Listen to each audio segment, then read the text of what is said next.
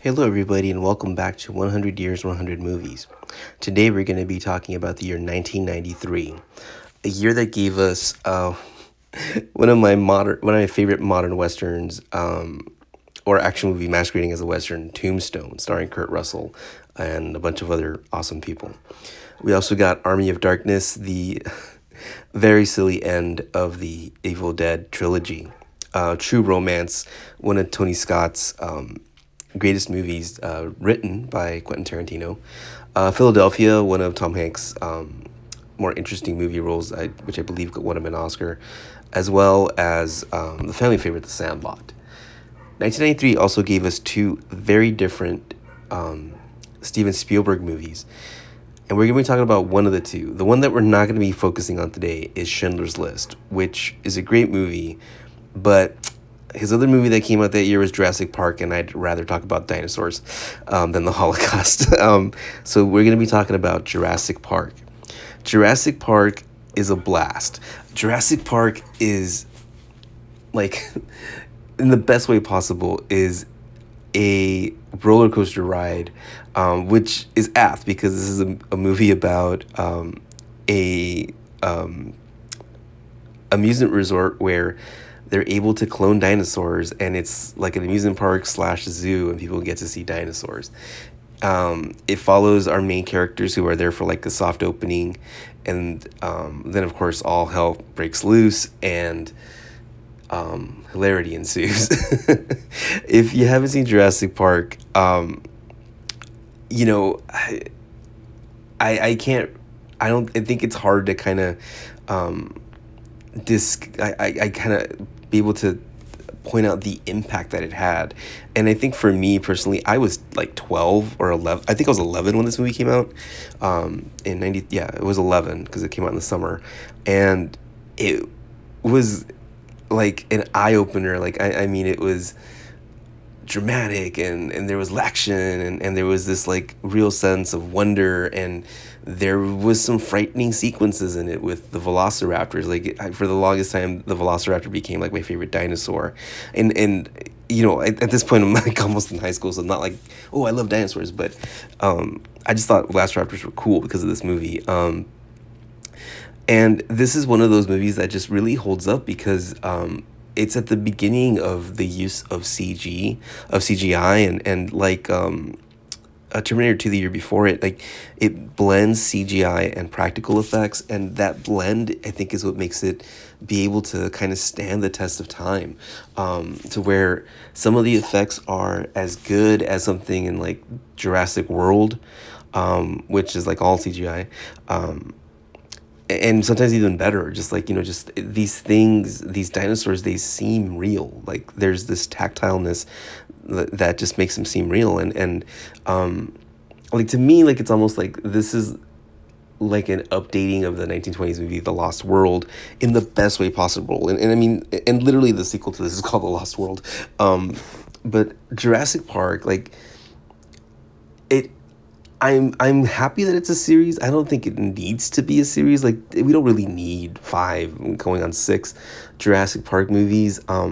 But it's not such a bad thing that we have them. But like, honestly, if we only had one, like, this is all that we need is Jurassic Park. Like Jurassic Park, like I'd mentioned with Nightmare on Elm Street, like it could have been a one and done, and it would have been as impactful as being part of a series. But Jurassic Park's just a great movie. It's a fun movie. Like I mentioned, it's like being on a roller coaster ride, and this is Steven Spielberg just knowing how to like just pull people along and just making them know, like, just knowing exactly how to instill in them the emotions that he wants to instill. This is a fun movie. It's a blast. And the acting in it is great. Sam Neill, Laura Dern, Jeff Goldblum. They're all wonderful. Jeff Goldblum, of course, became like so memeable later on because of this movie. But even the supporting characters like B.D. Wong and Sam Jackson and Newman from Seinfeld, they're all wonderful. And Wayne Knight, I can't think of his name. This movie's a blast. Like, if you haven't seen Jurassic Park, or if you're intrigued to like was Jurassic World, like if that's what you've seen because it's more recent, go back and watch this original movie. It holds up. It's great. It's fun. You're gonna have a blast watching it. The other movie that I wanted to focus on from 1993 was a movie that was basically a colossal flop at the time, but it's grown in stature to a cult classic and now is like one of the biggest Disney movies ever, and that's Tim Burton's The Nightmare Before Christmas. Now, growing up as such a huge fan of Batman, like I thought that this movie was directed by Tim Burton. It's not. It's based on a short story that he wrote. It's directed by Henry Selick, who is a stop motion, animator, and this is a stop motion movie, and it's wonderful.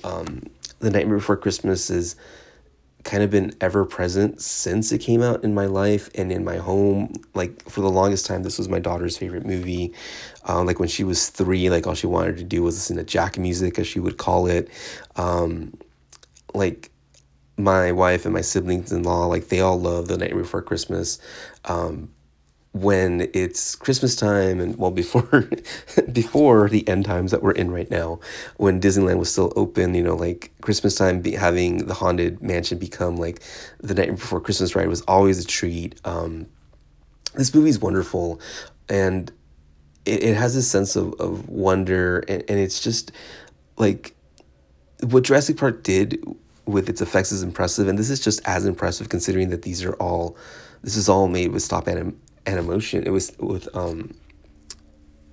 stop animation, and it's just wonderful. And the music is great. Done by Danny Elfman. Like, and I think for me, I know like Sally is kind of like one of the like saddest characters in this movie, and I've always kind of felt she has like this one song, Sally's song, which is always resonated with me. Just because I think I've had those moments of melancholy or those moments of knowing that someone I love is gonna do something that's gonna put them in danger, and there's nothing that I can do to help them, and not that this movie's like super dark or anything, even though it's I mean, this movie is a love letter to Christmas and to horror movies, and it's a really fun movie. I feel like this is a movie that everyone has seen, but if you somehow haven't, definitely grab the kiddos and check out The Nightmare Before Christmas. Thank you, and we'll see you next time.